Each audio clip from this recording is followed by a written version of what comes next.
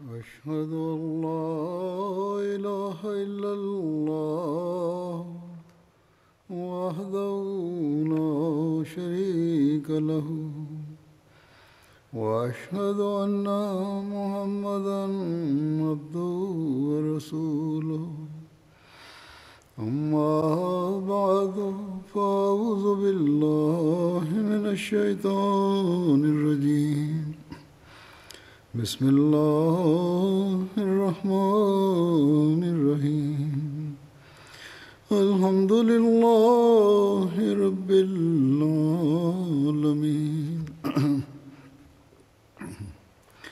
الرحمن الرحيم مالك يوم الدين إياك نعبد وإياك نستعين اهدنا الصراط المستقيم صراط الذين أنعمت عليهم غير المغضوب عليهم ولا الضالين.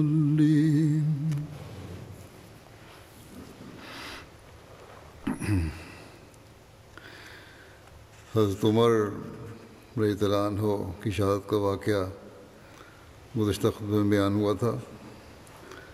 اس بارے میں کچھ مزید باتیں ہیں جو بیان کرنے والی. صحیح بخاری کی جو روایت بیان کی گئی تھی اس سے یوں معلوم ہوتا تھا کہ حضرت عمر پر جب حملہ ہوا تو اسی وقت فجر کی نماز کی ادائیگی ادا کی گئی.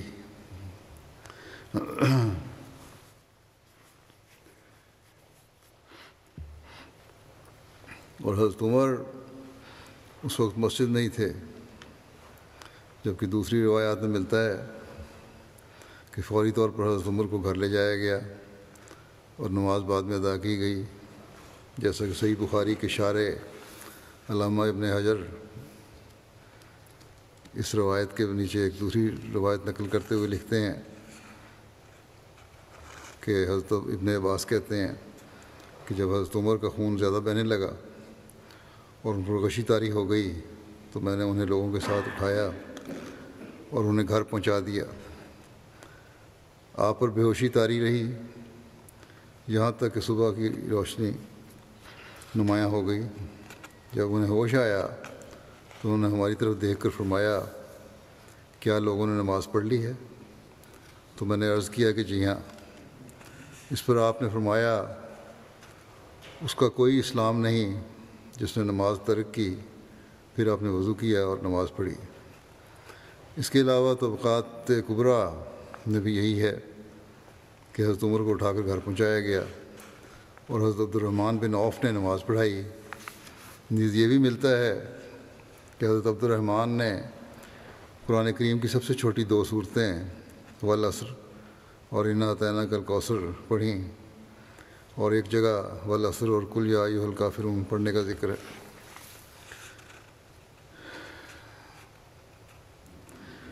حضرت عمر کے قاتل کا ذکر کرتے ہوئے طبقات کبریٰ میں لکھا ہے کہ جب حضرت عمر پر حملہ ہوا تو آپ نے حضرت عبداللہ بن عباس سے فرمایا جاؤ اور دریافت کرو کہ کس نے مجھے قتل کرنے کی کوشش کی ہے.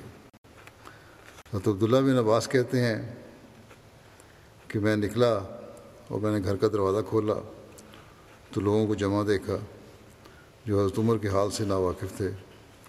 میں نے پوچھا کہ کس نے امیر المومنین کو خنجر مارا ہے؟ انہوں نے کہا کہ اللہ کے دشمن ابو لولو نے آپ کو خنجر مارا ہے جو مغیرہ بن شعبہ کا غلام ہے. اس نے اور لوگوں کو بھی زخمی کیا ہے، لیکن جب پکڑا گیا تو اسی خنجر سے اس نے خودکشی کر لی.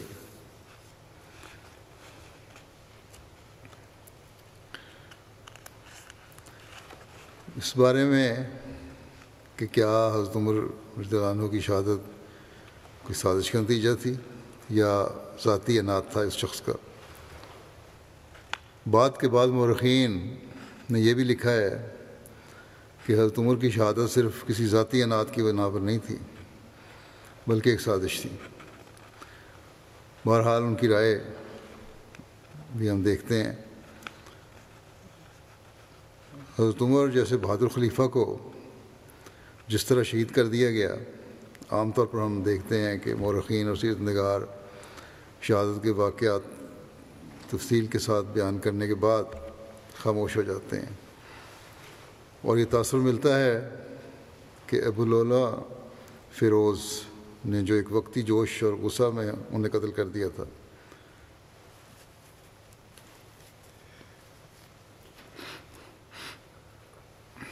لیکن حال کے بعد مورخین سیرت نگار اس پر تفصیل کے ساتھ بحث کرتے ہوئے یہ بیان کرتے ہیں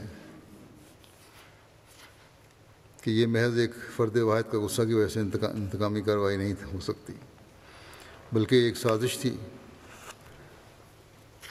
اور باقاعدہ ایک پہلے سے طے شدہ منصوبے کے تحت حضرت عمر کو قتل کیا گیا تھا۔ اور اس سازش میں مشہور ایرانی سپہ سالار ہرمزان، جو کہ اب بظاہر مسلمان ہو کر مدینہ میں رہ رہا تھا، وہ بھی اس میں شامل تھا۔ حال کے ان مصنفین نے قدیم مورخین اور سیرت نگاروں سے شکوہ کیا ہے کہ کیوں انہوں نے اس اہم قتل پر تفصیلی بحث نہیں کی، کہ یہ ایک سازش تھی۔ البتہ تاریخ و سیرت کے ایک اہم کتاب البدایہ و نہایہ میں صرف اتنا ملتا ہے کہ شبہ کیا جاتا ہے کہ حضرت عمر کے قتل میں ہرمزان اور جفینہ کا ہاتھ تھا۔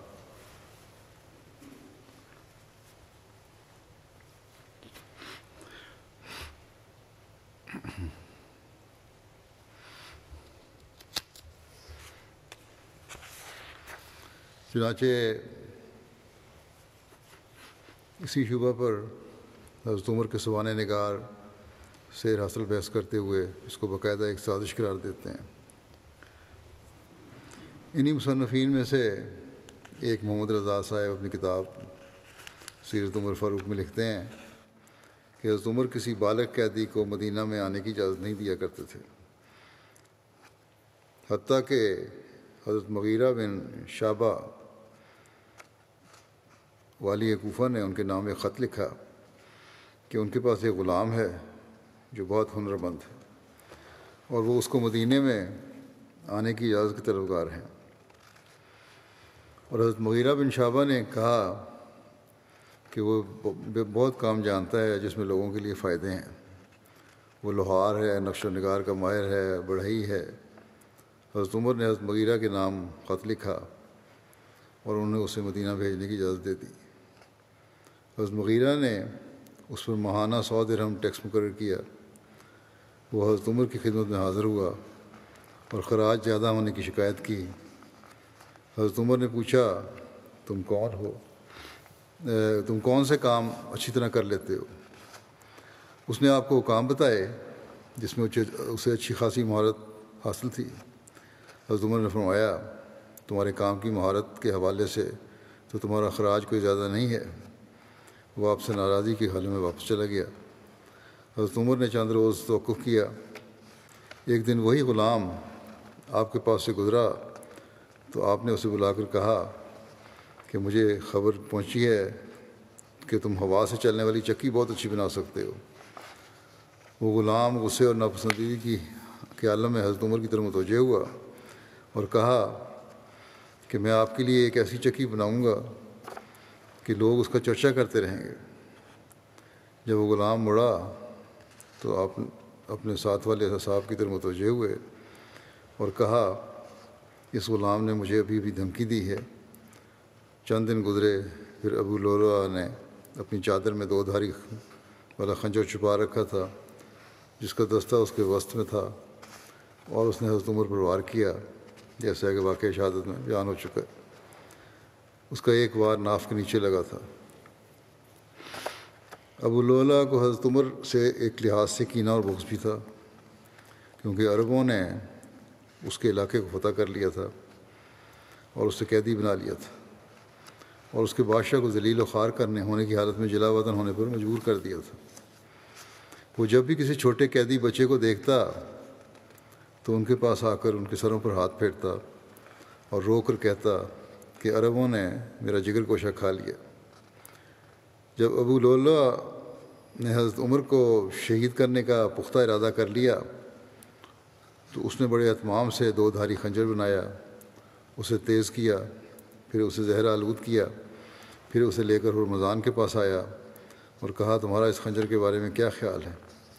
اس نے کہا میرا تو خیال ہے تو اس کے ذریعے جس پر بھی وار کرے گا اسے قتل کر دے گا۔ ہرمزان فارسیوں کے سپہ سالاروں میں سے تھا۔ مسلمان نے اسے تستر کے مقام پر قید کر لیا تھا اور انہوں نے اسے مدینہ بھیج دیا تھا۔ جب اس نے حضرت عمر کو دیکھا اس نے پوچھا ان کے محافظ دربان کہاں ہیں؟ جیسا کہ پہلے بیان ہو چکا ہے، صحابہ رضوان اللہ علیہ نے بتایا کہ ان کا کوئی محافظ ہے، نہ دربان ہے، نہ کوئی سیکرٹری ہے، نہ کوئی دیوان ہے۔ تو اس نے کہا کہ انہیں تو نبی ہونا چاہیے۔ بہرحال پھر وہ مسلمان ہو گیا اور حضرت عمر نے اس کے لیے 2000 مقرر کر دیے اور اسے مدینہ میں قیام کرایا۔ طبقات ابن سعد میں نافع کی سند سے ایک روایت ہے کہ حضرت عبد الرحمن نے وہ چھری دیکھی جس کے ذریعے سے حضرت عمر کو شہید کیا گیا تھا۔ انہوں نے کہا میں نے گزشتہ روز یہ چھری ہرمزان اور جفینہ کے پاس دیکھی تھی، تو میں نے پوچھا تم اس چھری سے کیا کرتے ہو؟ تو ان دونوں نے کہا ہم اس کے ذریعے گوشت کاٹتے ہیں کیونکہ ہم گوشت کو چھوتے نہیں۔ اس پر حضرت عبیداللہ بن عمر نے حضرت عبد الرحمن سے پوچھا کیا آپ نے یہ چھری ان دونوں کے پاس دیکھی تھی؟ انہوں نے کہا ہاں۔ بس حضرت عبیداللہ بن عمر نے اپنی تلوار پکڑی اور دونوں کے پاس آئے اور انہیں قتل کر دیا۔ حضرت عثمان نے حضرت عبیداللہ کو بلا بھیجا۔ جب وہ ان کے پاس آئے تو انہوں نے پوچھا آپ کو ان دونوں افراد کو قتل کرنے پر کس چیز نے برنگ ریختہ کیا ہے جبکہ وہ دونوں ہماری امان میں ہیں؟ یہ سنتے ہی حضرت عبیداللہ نے حضرت عثمان کو پکڑ کر زمین پر گرا دیا، حتیٰ کہ لوگ آگے بڑھے اور انہوں نے حضرت عثمان کو حضرت عبیداللہ سے بچایا۔ جب حضرت عثمان نے انہیں بلوایا تھا تو انہوں نے حضرت عبیداللہ نے تلوار حمائل میں کر لی تھی، لیکن حضرت عبد الرحمن نے انہیں سختی کے ساتھ کہا کہ اسے اتار دو، تو انہوں نے تلوار اتار کر رکھ دی تھی۔ سعید بن مسیب سے روایت ہے کہ جب حضرت عمر شہید کر دیے گئے، یہ ایک روایت ہے، کہاں تک یہ سچی ہے اللہ بہتر جانتا، جو پہلے میں نے بیان کی حضرت عثمان والا قصہ کہاں تک صحیح ہے، لیکن بہرحال قتل کرنے کا واقعہ اور جگہ بیان ہوا ہے۔ حضرت عمر شہید کر دیے گئے تو حضرت عبد الرحمن بن ابی بکر نے کہا میں حضرت عمر کے قاتل ابو لول کے پاس سے گزرا تھا جبکہ جفینہ اور ہرمزان بھی ان کے ساتھ تھے اور وہ سرگوشی کر رہے تھے۔ جب میں اچانک ان کے پاس پہنچا تو وہ بھاگ کھڑے ہوئے اور ایک خنجر ان کے مابین گر پڑا، اس کے 2 پھل تھے اور اس کا دستہ اس کے وسط میں تھا۔ بس دیکھو کہ جس خنجر سے حضرت عمر کو شہید کیا گیا ہے وہ کیسا تھا۔ بس انہوں نے دیکھا تو وہ خنجر بالکل ویسا ہی تھا جیسے حضرت عبد الرحمن بن ابی بکر نے بیان کیا تھا۔ جب حضرت عبیداللہ بن عمر نے حضرت عبد الرحمن بن ابی بکر سے سنا تو تلوار لے کر نکل پڑے، حتیٰ کہ ہرمزان کو آواز دی۔ جب وہ ان کے پاس آیا تو اسے کہا میرے ساتھ چلو، حتیٰ کہ ہم اپنے ایک گھوڑے کو دیکھیں، اور خود اس سے پیچھے ہٹ گئے۔ جب وہ آپ کے آگے چلنے لگا تو انہوں نے اس پر تلوار کا وار کیا۔ حضرت عبیداللہ بن عمر بیان کرتے ہیں کہ جب اس نے تلوار کی حدت محسوس کی تو اس نے لا الہ الا اللہ پڑھا تھا۔ حضرت عبیداللہ کہتے ہیں کہ میں نے جفینہ کو آواز دی، وہ ہیرا کے نصارہ میں سے ایک نصرانی تھا، وہ سعد بن ابی وقاص کا مددگار تھا۔ انہوں نے اسے صلح کے لیے مدینہ بھیجا تھا جو کہ ان کے درمیان ہوئی تھی۔ وہ مدینہ میں کتابت سکھاتا تھا۔ جب میں نے اسے تلوار ماری تو اس نے اپنی آنکھوں کے سامنے صلیب کا نشان بنایا۔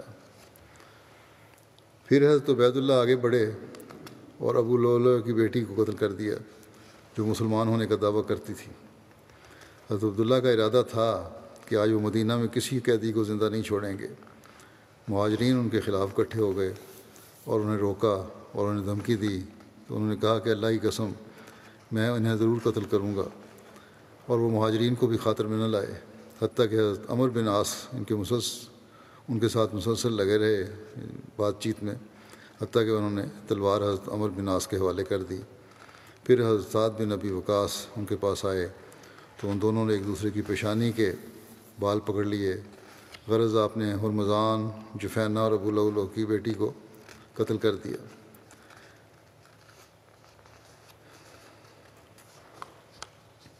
اب تمام معاملہ اس بحث میں ذکر کیا جا چکا ہے کہ جس نے ابو لؤلؤ کو حضرت عمر کے قتل کرنے پر اکسایا تھا، اور جو روایات ہم تک پہنچی ہیں اس بات پر دلالت کرتی ہیں کہ حضرت عمر کا قتل ایک سازش تھی۔ یہ لکھنے والے لکھتے ہیں جو اس حق میں ہیں کہ یہ سازش تھی۔ ہرمزان نے یہ ساری منصوبہ بندی کی تھی کہ اس نے حضرت عمر کے خلاف ابو لؤلؤ کے کینے اور بغض کو مزید بھڑکایا۔ وہ دونوں اجمی تھے۔ پھر یہ کہ جب ہرمزان کو قید کر لیا گیا اور اسے مدینہ بھیج دیا گیا تو اس نے اس اندیشے کے پیش نظر اسلام قبول کر لیا کہ خلیفہ اسے قتل کر دیں گے۔ طبقات ابن سعد میں نافع کی روایت میں مذکور ہے کہ عبد الرحمن بن عوف نے وہ چھری دیکھی تھی جس کے ساتھ حضرت عمر کو شہید کیا گیا تھا، اور سعید بن مسیب کی روایت طبری میں مذکور ہے کہ عبد الرحمن بن ابی بکر نے وہ خنجر دیکھا تھا جو ابو لؤلؤ، جفینہ اور ہرمزان کے درمیان گر گیا تھا جب وہ اچانک ان کے پاس آئے تھے، تو وہ ان کے چلنے کی وجہ سے گر گیا تھا۔ جب حضرت عبید اللہ بن عمر نے حضرت عبد الرحمن بن ابی بکر سے یہ بات سنی تو وہ فوراً آ گئے اور ان دونوں کو قتل کر دیا، اور انہوں نے اسی پر اکتفا نہ کیا بلکہ انہوں نے جذبہ انتقام سے مغلوب ہو کر ابو لؤلؤ کی بیٹی کو بھی قتل کر دیا۔ وہ خنجر جس کے متعلق حضرت عبد الرحمن بن ابی بکر نے بتایا تھا وہ بالکل وہی تھا جس کے ذریعے حضرت عمر کو شہید کیا گیا تھا۔ اگر حضرت عبید اللہ بن عمر ہرمزان اور جفینہ کو قتل کرنے میں جلدی نہ کرتے تو اس بات کا امکان تھا کہ ان دونوں کو معاملہ کی تحقیق کے لیے بلایا جاتا اور اس طرح یہ سازش آشکار ہو جاتی۔ اگر ان سب چیزوں کو سامنے رکھا جائے تو یہ بات روز روشن کی طرح سمجھی جا سکتی ہے کہ یہ ایک سوچی سمجھی سازش تھی، اور جس نے اس سازش کو عملی جامہ پہنایا اور حضرت عمر کو قتل کیا وہ ابو لؤلؤ تھا۔ یہ سازش کے حق میں کہنے والے کہتے ہیں۔ اسی طرح ایک اور سیرت نگار ڈاکٹر محمد حسین ہیکل اپنی کتاب میں لکھتے ہیں کہ واقعہ یہ ہے کہ جب مسلمان ایرانیوں اور عیسائیوں پر غالب آئے تھے، جب سے ان ملکوں کی زمام حکومت انہوں نے سنبھالی تھی اور شہنشاہ ایران کو فرار پر مجبور کیا تھا برتانے شکست دے کر، اس وقت سے ایرانی یہودی اور عیسائی اپنے دلوں میں عربوں کے خلاف عموماً اور حضرت عمر کے خلاف خصوصاً کینہ اور بغض کے جذبات چھپائے بیٹھے تھے۔ اس وقت لوگوں نے اپنی گفتگو میں اس کینے کے اور بغض کا ذکر بھی کیا تھا، اور انہوں نے حضرت عمر کی وہ بات بھی یاد آئی تھی جو انہوں نے یہ معلوم کرنے کے بعد کہ ان پر حملہ کرنے والا ابو لؤلؤ ایک ایرانی ہے کہی تھی۔ حضرت عمر نے فرمایا تھا، میں تم کو منع کرتا تھا کہ ہمارے پاس کسی بے دین کو گھسیٹ کر نہ لانا، لیکن تم نے میری بات نہ مانی۔ مدینہ میں ان اجمی بے دینوں کی تعداد مختصر سی تھی لیکن ایک جماعت تھی جن کے دل غضب اور انتقام سے لبریز اور جن کے سینے کینہ و بغض کی آگ سے دہک رہے تھے، اور کون جانے ہو سکتا ہے ان لوگوں نے سازش کی ہو اور ابو لؤلؤ کا یہ فعل اسی سازش کا نتیجہ ہو جس کا جال ان دشمنان اسلام نے اپنے کینہ اور دشمنی کی پیاس بجھانے کے لیے بنا تھا، اور جس کے متعلق وہ سمجھ رہے تھے کہ اس طرح عربوں کے اتحاد کو پارا پارا کر کے مسلمانوں کے بازو کمزور کیے جا سکتے ہیں۔ حضرت عمر کے صاحبزادوں کو حقیقت حال سے باخبر ہونے کی سب سے زیادہ بے چینی تھی۔ وہ اس راز سے پردہ اٹھا کر اس کی تہہ تک پہنچ سکتے تھے اگر ابو لؤلؤ فیروز خودکشی نہ کرتا، لیکن اس نے خودکشی کر لی اور اس راز کو اپنے ساتھ قبر میں لے گیا تو کیا بات ختم ہو گئی اور اب اس راز کو پانے کی کوئی سبیل نہیں رہی؟ یہ لکھتا ہے لکھنے والا مورخ اس سازش کو بے نقاب کے حق میں جو ہے کہ یہ سازش تھی کہ نہیں، بلکہ کارکنان قضاء و قدر نے چاہا کہ عرب کا ایک سردار اس راز سے واقف ہو جائے اور اس سازش کی طرف رہنمائی کرے۔ حضرت عبد الرحمن بن عوف نے جب وہ چھری دیکھی جس سے حضرت عمر کو شہید کیا گیا تھا تو فرمایا، میں نے یہ چھری کل ہرمزان اور جفینہ کے پاس دیکھی تھی۔ میں نے ان سے پوچھا، تم اس چھری سے کیا کرو گے؟ بولے کہ گوشت کاٹیں گے، کیونکہ ہم گوشت کو ہاتھ نہیں لگاتے۔ اور حضرت عبد الرحمن بن ابی بکر نے فرمایا کہ میں حضرت عمر کے قاتل ابو لہب کے پاس سے گزرا، جفینہ اور ہرمزان اس کے ساتھ تھے اور وہ آپس میں چپ کے باتیں کر رہے تھے۔ میں دفعتاً ان کے پاس پہنچا تو وہ بھاگے اور ایک خنجر ان کے درمیان گر پڑا جس کے 2 پھل تھے اور دستہ بیچ میں تھا۔ دیکھو وہ خنجر کیسا ہے جس سے حضرت عمر کو شہید کیا گیا ہے۔ لوگوں نے دیکھا تو واقعی وہی خنجر تھا جو حضرت عبد الرحمن بن ابی بکر نے بتایا تھا۔ پھر تو اس معاملے میں کوئی شک باقی نہیں رہتا۔ یہ لکھنے والا کہتا ہے کہ دونوں سچے گواہ ہیں، بلکہ مسلمانوں میں سب سے زیادہ قابل اعتبار ہے، اور گواہی دے رہے ہیں کہ جس چھری سے حضرت عمر کو شہید کیا گیا وہ ہرمزان اور جفینہ کے پاس تھی۔ ان میں سے ایک گواہ کا کہنا ہے کہ اس نے قاتل ابو لہب کو قتل کرنے سے پہلے دونوں سے سازش کرتے دیکھا ہے، اور دونوں گواہوں کے بیان کے مطابق یہ سب کچھ اس رات کا قصہ ہے جس صبح حضرت عمر پر حملہ کیا گیا۔ کیا اس کے بعد بھی کوئی شخص اس میں شبہ کر سکتا ہے کہ امیر المومنین اس سازش کا شکار ہوئے، جس کے اہم کردار تو یہی 3 آدمی تھے؟ لیکن یہ بھی ہو سکتا ہے کہ دوسرے ایرانی یا ان قوموں کے افراد بھی اس میں شامل ہوں جن پر مسلمانوں نے غلبہ پایا تھا۔ حضرت عبید اللہ بن عمر نے حضرت عبد الرحمن بن عوف کی بات اور عبد الرحمن بن ابی بکر کی شہادت سنی تو ساری کائنات ان کی نگاہوں میں خون ہی خون ہو گئی۔ ان کے دل میں یہ بات بیٹھ گئی کہ مدینہ کے تمام پردیسی اس سازش میں شریک ہیں اور ان سب کے ہاتھوں سے جرم کا خون ٹپک رہا ہے۔ انہوں نے فوراً تلوار سنبھالی اور سب سے پہلے ہرمزان اور جفینہ کا کام تمام کیا۔ روایت ہے کہ انہوں نے ہرمزان کو آواز دی اور جب وہ باہر نکل کر آیا تو اس سے کہا کہ ذرا ساتھ آؤ اور میرے گھوڑے کو دیکھ لو، اور خود پیچھے ہٹ گئے۔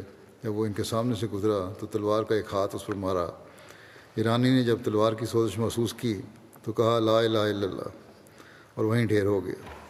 روایت ہے کہ حضرت عبید اللہ بن عمر نے کہا، یہ حضرت عمر کے بیٹے تھے، کہ پھر میں نے جفینہ کو بلایا، وہ ہیرا کا ایک عیسائی تھا اور سعد بن ابی وقاص کا دودھ شریک بھائی تھا۔ اس رشتے سے سعد اسے مدینہ لے آئے تھے جہاں وہ لوگوں کو پڑھایا لکھایا کرتا تھا۔ جب میں نے اسے تلوار ماری تو اس نے اپنے دونوں آنکھوں کے سامنے کے درمیان صلیب کا نشان بنایا۔ حضرت عبداللہ کے دوسرے بھائی بھی اپنے والد کی شہادت پر ان سے کچھ کم غضبناک نہیں تھے، اور سب سے زیادہ غصہ ام المومنین حضرت حفصہ رضی اللہ عنہا کو تھا۔ بہرحال یہ جو کیا انہوں نے، یہ کوئی قانونی طور پر اس کی اجازت نہیں تھی۔ کسی شخص کو اختیار نہیں کہ وہ خود انتقام لینے کے لیے کھڑا ہو جائے یا اپنا حق خود وصول کرے، جبکہ معاملات کا فیصلہ رسول اللہ صلی اللہ علیہ وسلم اور آپ صلی اللہ علیہ وسلم کے بعد آپ صلی اللہ علیہ وسلم کے خلفاء رضوان اللہ علیہم کے لیے مخصوص تھا۔ وہ لوگوں کے درمیان منصفانہ فیصلے اور مجرم کے خلاف قصاص کو حکم صادر کرتے تھے۔ اس لیے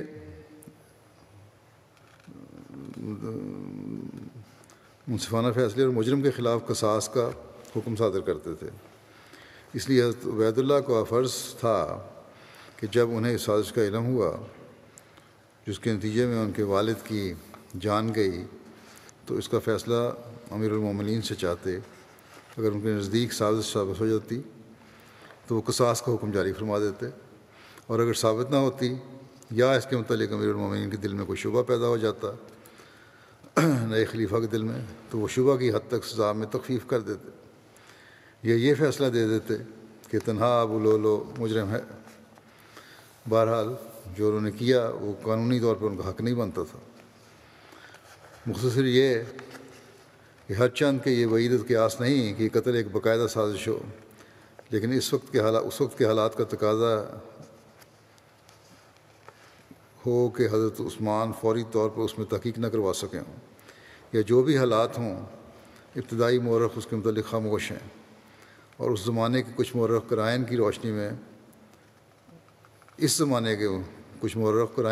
میں اس پر بحث کر رہے ہیں، اور ان کے دلائل میں کچھ وزن معلوم ہوتا ہے، کیونکہ سازشی گروہ یہیں رکتا نہیں بلکہ پھر حضرت عثمان بھی اسی طرح کی ایک سازش کا شکار ہوتے ہیں، اور اس سے اس شبے کو مزید تقویت ملتی ہے کہ اسلام کی بڑھتی ہوئی ترقی اور غلبے کو روکنے کے لیے اور اپنے انتقام کی آگ کو ٹھنڈا کرنے کے لیے بیرونی عناصر کی ایک سازش کے تحت حضرت عمر کو شہید کیا گیا تھا۔ واللہ اعلم۔ صحیح مسلم میں مذکور ہے کہ حضرت ابن عمر روایت کرتے ہیں کہ جب میرے والد پر حملہ ہوا تو میں ان کے پاس موجود تھا۔ لوگوں نے ان کی تعریف کی اور کہا جزاک اللہ خیرا، اللہ تعالیٰ آپ کو بہترین بدلہ دے۔ آپ نے فرمایا میں رغبت رکھنے والا بھی ہوں اور ڈرنے والا بھی ہوں۔ لوگوں نے کہا کہ آپ خلیفہ مقرر کر دیجئے۔ آپ نے کہا کیا میں تمہارا بوجھ زندگی میں بھی اور مرنے کے بعد بھی اٹھاؤں؟ میں چاہتا ہوں کہ اس میں میرا حصہ برابر کا ہو، یعنی نہ مجھ پر گرفت ہو نہ مجھے کچھ ملے۔ اگر میں کسی کو جانشین بناؤں تو انہوں نے بھی جانشین بنایا جو مجھ سے بہتر تھے، یعنی حضرت ابوبکر۔ بنا دوں تو کوئی حرج نہیں ہے۔ اگر میں تمہیں بغیر جانشین مقرر کرنے کے چھوڑ جاؤں تو وہ تمہیں بغیر جانشین مقرر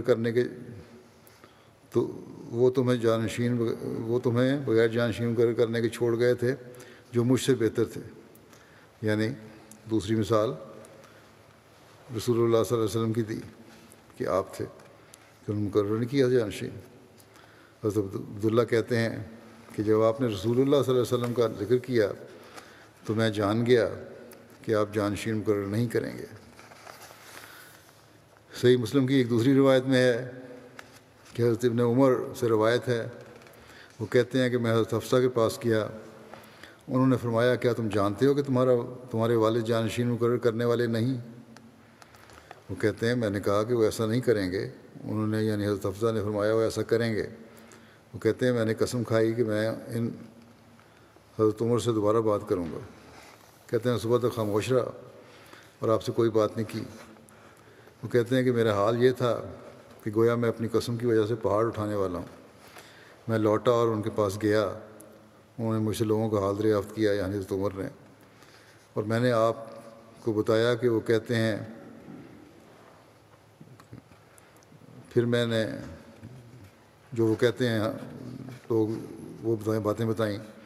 پھر میں نے آپ سے کہا کہ میں نے لوگوں کو ایک بات کہتے سنا ہے اور میں نے قسم کھائی کہ آپ سے وہ بات ضرور کہوں گا۔ ان کا خیال ہے لوگوں کا کہ آپ جانشین مقرر نہیں کریں گے۔ بات یہ ہے کہ اگر کوئی آپ کے اونٹوں کو چرانے والا ہو یا بکریوں کا چرواہا ہو، پھر وہ آپ کے پاس آئے اور انہیں چھوڑ دے تو آپ دیکھیں گے کہ اس نے ان کو ضائع کر دیا۔ بس لوگوں کی نگہبانی تو زیادہ ضروری ہے۔ کہتے ہیں حضرت عمر نے میری بات سے اتفاق کیا اور کچھ دیر کے لیے اپنا سر جھکایا، پھر آپ نے سر اٹھایا اور میری طرف توجہ کی اور فرمایا اللہ عز و جل اپنے دین کی حفاظت کرے گا۔ اگر میں کسی کو خلیفہ نہ بناؤں تو رسول اللہ صلی اللہ علیہ وسلم نے خلیفہ تو نہیں بنایا تھا، اور اگر میں خلیفہ بناؤں تو حضرت ابوبکر نے خلیفہ بنایا تھا۔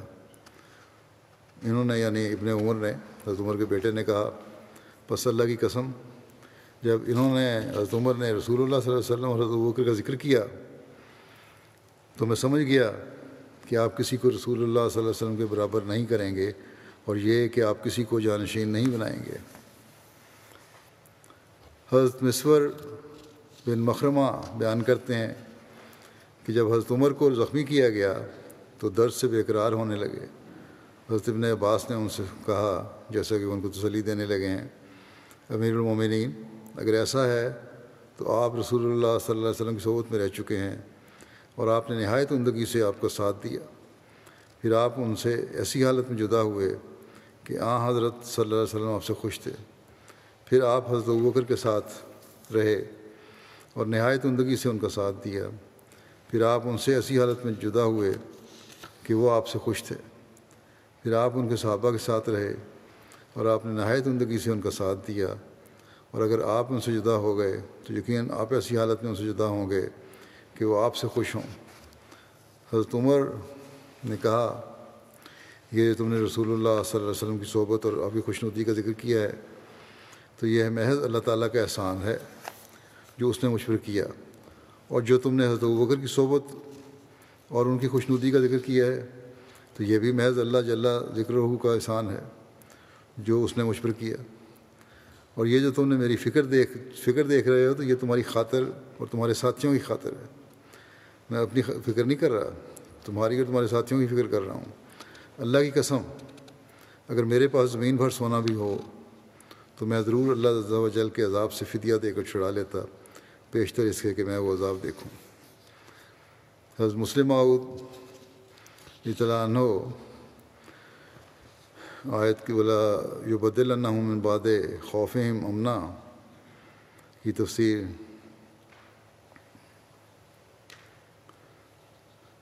کرتے ہوئے فرماتے ہیں خلفاء پر کوئی ایسی مصیبت نہیں آئی جسے انہوں نے خوف کھایا ہو، اور اگر آئی تو اللہ تعالیٰ نے اسے امن سے بدل دیا۔ اس میں کوئی شبہ نہیں کہ حضرت عمر شہید ہو گئے، مگر جب واقعات کو دیکھا جاتا ہے تو معلوم ہوتا ہے کہ حضرت عمر کو اس شہادت سے کوئی خوف نہیں تھا، بلکہ وہ متواتر دعائیں کیا کرتے تھے کہ یا اللہ مجھے شہادت نصیب کر اور شہید بھی مجھے مدینے میں کر۔ بس وہ شخص جس نے اپنی ساری عمر یہ دعائیں کرتے ہوئے گزار دی ہو کہ یا اللہ مجھے مدینے میں شہادت دے، وہ اگر شہید ہو جائے تو ہم یہ کس طرح کہہ سکتے ہیں کہ اس پر ایک خوفناک وقت آیا مگر وہ خدا تعالیٰ کی طرف سے امن سے نہ بدلا گیا۔ بے شک اگر حضرت عمر شہادت سے ڈرتے اور پھر وہ شہید ہو جاتے تو کہا جا سکتا تھا کہ ان کے کوئی خوف کو خدا نے امن سے نہ بدلا، مگر وہ تو دعائیں کرتے رہتے تھے کہ یا اللہ مجھے مدینے میں شہادت دے۔ بس ان کی شہادت سے یہ کیوں کر ثابت ہو گیا کہ وہ شہادت سے ڈرتے ہی تھے، اور جو وہ شہادت سے نہیں ڈرتے تھے بلکہ اس کے لیے دعائیں کرتے تھے جن کو خدا تعالیٰ نے قبول فرما لیا، تو معلوم ہوا کہ اس آیت کے ماتحت ان پر کوئی ایسا خوف نہیں آیا جو ان کے دل نے محسوس کیا ہو۔ اور اس آیت میں جیسا کہ میں بیان کر چکا ہوں یہی ذکر ہے کہ خلفاء جس بات سے ڈرتے ہوں گے وہ کبھی وقوع پذیر نہیں ہو سکتی، اور اللہ تعالیٰ کا وعدہ ہے کہ وہ ان کے خوف کو امن سے بدل دے گا، مگر جب وہ ایک بات سے ڈرتے ہی نہ ہوں بلکہ اپنی عزت اور بلندی درجات کا مجھے سمجھتے ہوں تو اسے خوف کہنا اور پھر یہ کہنا کہ اسے امن سے کیوں نہ بدل دیا گیا بے معنی بات ہے۔ یہ نقطہ بھی سمجھنے والا ہے۔ فرماتے ہیں کہ میں نے تو جب حضرت عمر کی اس دعا کو پڑھا تو میں نے اپنے دل میں کہا کہ اس کا بظاہر یہ مطلب تھا کہ دشمن مدینے پر حملہ کرے اور اس کا حملہ اتنی شدت سے ہو کہ تمام مسلمان تباہ ہو جائیں، پھر وہ خلیفہ وقت تک پہنچے اور اسے بھی شہید کر دے، مگر اللہ تعالیٰ نے حضرت عمر کی دعا بھی قبول کر لی اور ایسے سامان پیدا کر دیے جن سے اسلام کی عزت قائم رہی۔ چنانچہ بجائے اس کے کہ مدینے پر کوئی بیرونی لشکر حملہ آور ہوتا، اندر سے ہی ایک خبیث اٹھا اور اس نے خنجر سے آپ کو شہید کر دیا۔ غلاموں کی آزادی کے حوالے سے اسلامی تعلیم بیان کرتے ہوئے حضرت مسلم معود نے لکھا ہے حضرت عمر کی شہادت کے واقعہ کو لے کر اور اس کا سبب بیان کیا ہے۔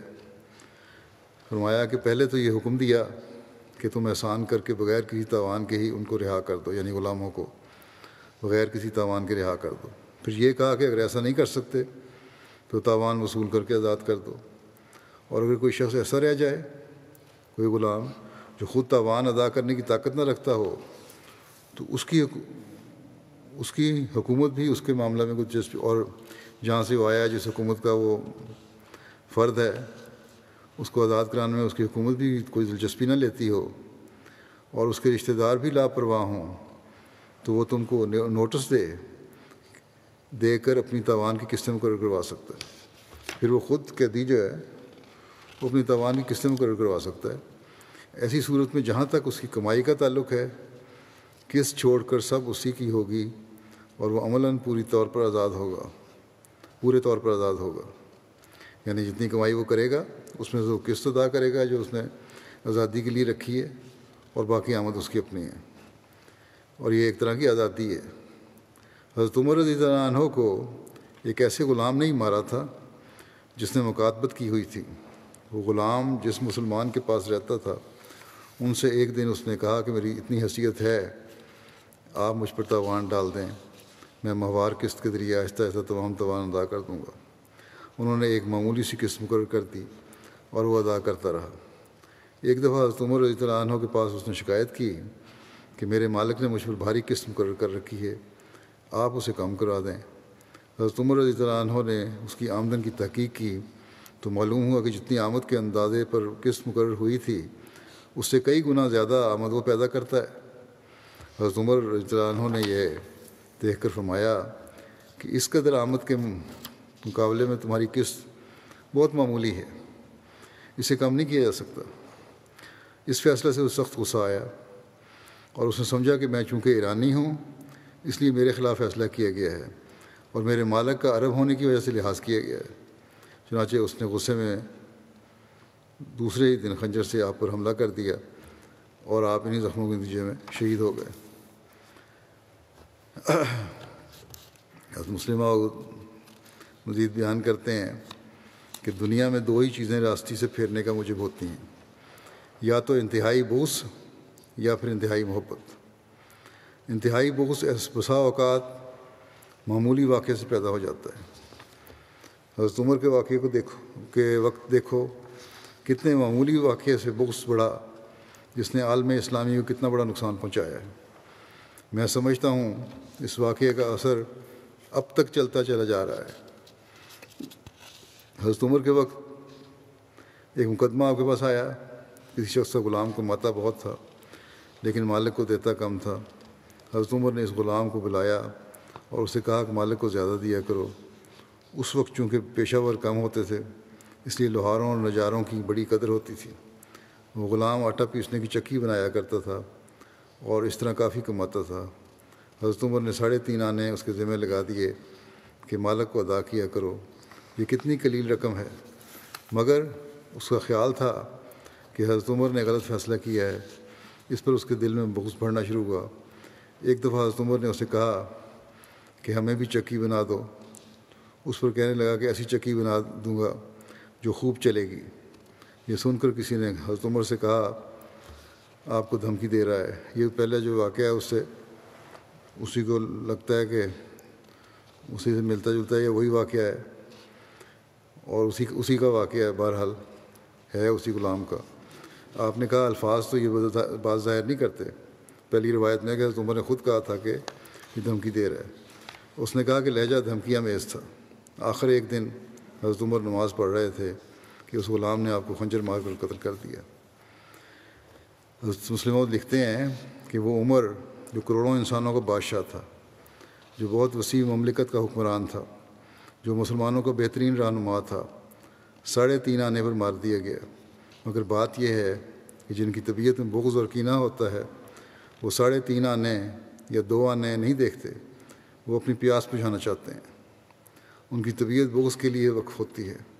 ایسی حالت میں وہ نہیں دیکھتے کہ ہمارے لیے اور دوسروں کے لیے کیا نتیجہ ہوگا۔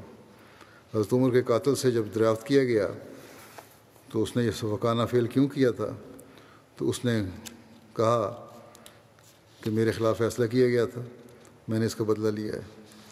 پہلے یہ تفصیل بیان نہیں ہوئی اس طرح، ہو سکتا ہے کہ تھوڑا سا وقت ملا ہو، اس نے اس وقت پکڑتے ہوئے اس نے یہ کہہ دیا ہو کہ میں نے یہ اس لیے قتل کیا ہے اور پھر خودکشی بھی کر لی۔ اور مسلم موت کہتے ہیں کہ میں نے اس دردناک واقعے کا ذکر کرتے ہوئے کہا ہے اس کا اسلام پر آج تک اثر ہے، اور وہ اس طرح کہ گو موت ہر وقت لگی ہوئی ہے، مگر ایسے وقت میں موت کے آنے کا خیال نہیں کیا جاتا جب گواہ مضبوط ہوں، لیکن جب گواہ کمزور ہوں اور صحت انحطاط کی طرف ہو تو لوگوں کے ذہن خود بخود آئندہ انتظام کے متعلق سوچنا شروع کر دیتے ہیں۔ وہ ایک دوسرے سے اس بارے میں باتیں نہیں کرتے، مگر خود بخود رو ایسی پیدا ہو جاتی ہے جو آئندہ انتظام کے متعلق غور کرنے کی تحریک کرتی ہے۔ اس وجہ سے جب امام فوت ہو تو لوگ چوکس ہوتے ہیں۔ چونکہ حضرت عمر کے گواہ مضبوط تھے، گو ان کی عمر 63 سال کی ہو چکی تھی، لیکن صحابہ کے ذہن میں یہ نہ تھا کہ حضرت عمر ان سے جلدی جدا ہو جائیں گے۔ اس وجہ سے وہ آئندہ انتظام کے متعلق بالکل بے خبر تھے کہ یکدم حضرت عمر کی وفات کی مصیبت آ پڑی۔ اس وقت جماعت کسی دوسرے امام کو قبول کرنے کے لیے تیار نہیں تھی۔ اس وقت عدم تیاری کا نتیجہ یہ ہوا کہ حضرت عثمان سے لوگوں کو وہ لگاؤ پیدا نہ ہوا جو ہونا چاہیے تھا۔ اس وجہ سے اسلام کی حالت بہت نازک ہو گئی اور حضرت علی کی وقت اور زیادہ نازک ہو گئی۔ یہ بھی ایک وجہ جو فساد بعد میں ہوئے ان کی بیان کی ہے، آپ کے نزدیک یہ وجہ ہو سکتی ہے۔ فتنے کے وقت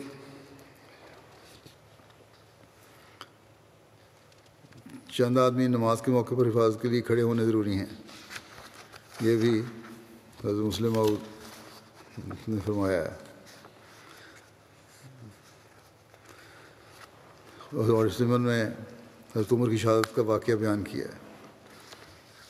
فرماتے ہیں کہ قرآن مجید کا صراحتاً حکم ہے کہ حفاظت کے لیے مسلمانوں میں سے آدھے کھڑے رہا کریں، اور گو یہ جنگ کے وقت کی بات ہے جب ایک جماعت کی حفاظت کے لیے ضرورت ہوتی ہے۔ لیکن اسے استدلال کیا جا سکتا ہے کہ چھوٹے فتنے کے انسداد کے لیے اگر چند آدمی نماز کے وقت کھڑے ہو کر دیے جائیں تو یہ قابل اعتراض امر نہیں، بلکہ ضروری ہوگا یہ کس طرح کیا جائے۔ فرماتے ہیں کہ اگر جنگ کے وقت 1000 میں سے 500 حفاظت کے لیے کھڑے کیے جا سکتے ہیں تو کیا معمولی خطرے کے وقت 1000 میں سے 5-10 آدمی حفاظت کے لیے کھڑے نہیں کیے جا سکتے؟ یہ کہنا کہ خطرہ غیر یقینی ہے بیہودہ بات ہے۔ حضرت عمر رضی اللہ عنہ کے ساتھ کیا ہوا؟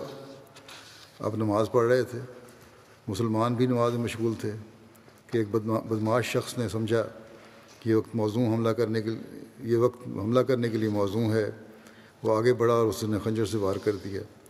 اس واقعے کے بعد بھی اگر کوئی شخص یہ کہتا ہے کہ نماز کے وقت پہرا دینا اس کے اصول یا وقار کے خلاف ہے، یعنی نماز کے اصول یا وقار کے خلاف ہے، تو سوائے اپنی حماقت کے مظاہرہ کرنے کے اور وہ کچھ نہیں کرتا۔ اس کی مثال اس بیوقوفی سی ہے جو لڑائی میں شامل ہوا اور ایک تیر اسے آ لگا جس سے خون بہنے لگا۔ وہ میدان سے بھاگا اور خون پہنچتا ہوا یہ کہتا جاتا تھا کہ یا اللہ یہ خواب ہی ہو، یہ سچی بات نہ ہو کہ تیر مجھے لگ گیا۔ تاریخ سے یہ بھی ثابت ہے کہ ایک موقع پر صحابہ نے اپنی حفاظت کا انتظام نہ کیا تو انہیں سخت تکلیف اٹھانی پڑی۔ چنانچہ حضرت عمر بن عاص جب مصر کی فتح کے لیے گئے اور انہوں نے علاقے کو فتح کر لیا تو اس کے بعد جب وہ نماز پڑھاتے تو پہرے کا انتظام نہیں کرتے تھے۔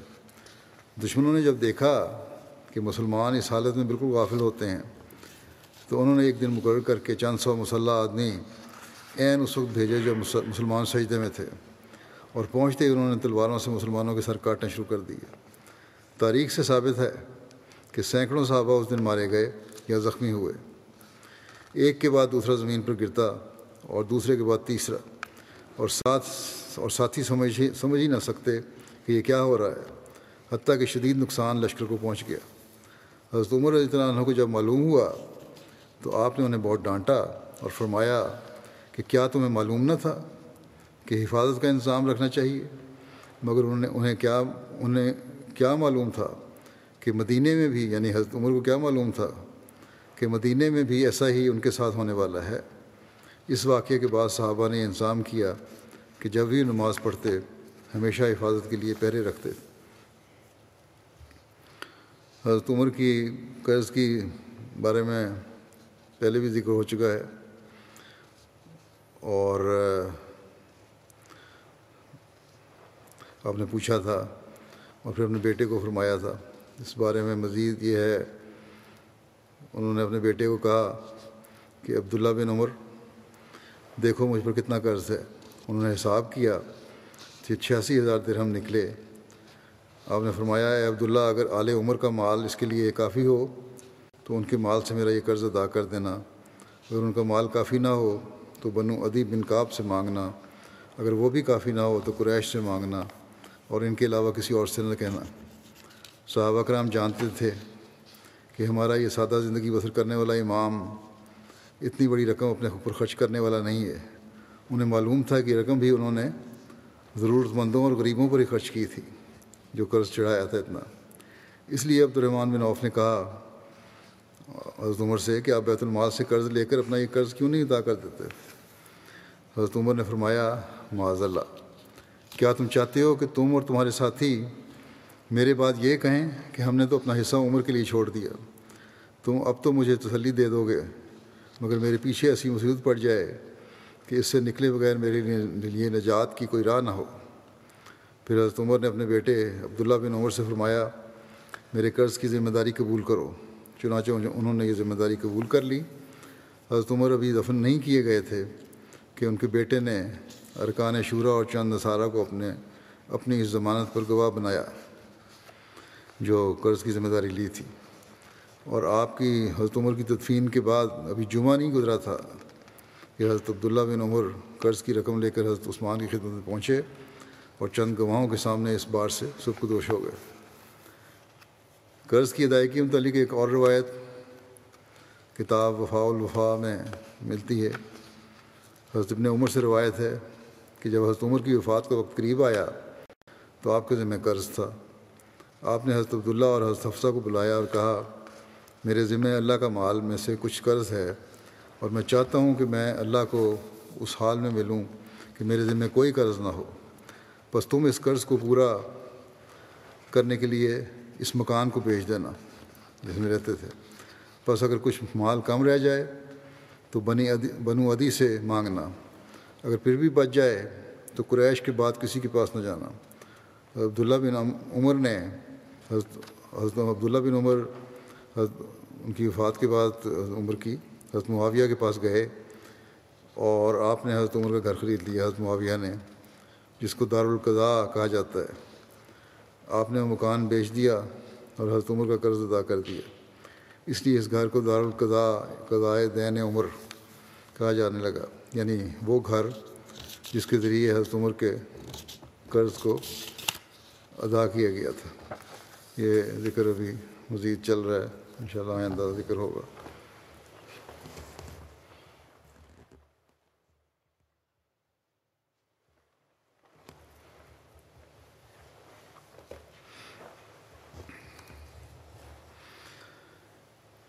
الحمد للہ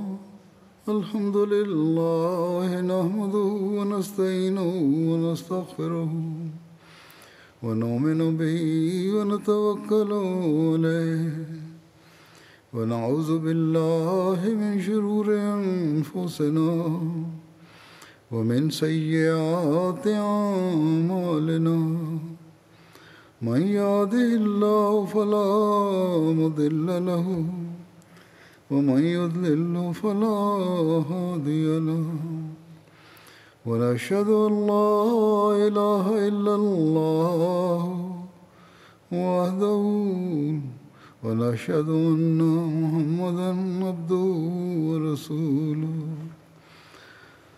عباد الله رحمكم الله إن الله يأمر بالعدل والإحسان وإيتاء ذي القربى وينهى عن الفحشاء والمنكر والبغي يعظكم لعلكم تذكرون اذكروا الله يذكركم وادعوه يستجب لكم ولذكر الله أكبر۔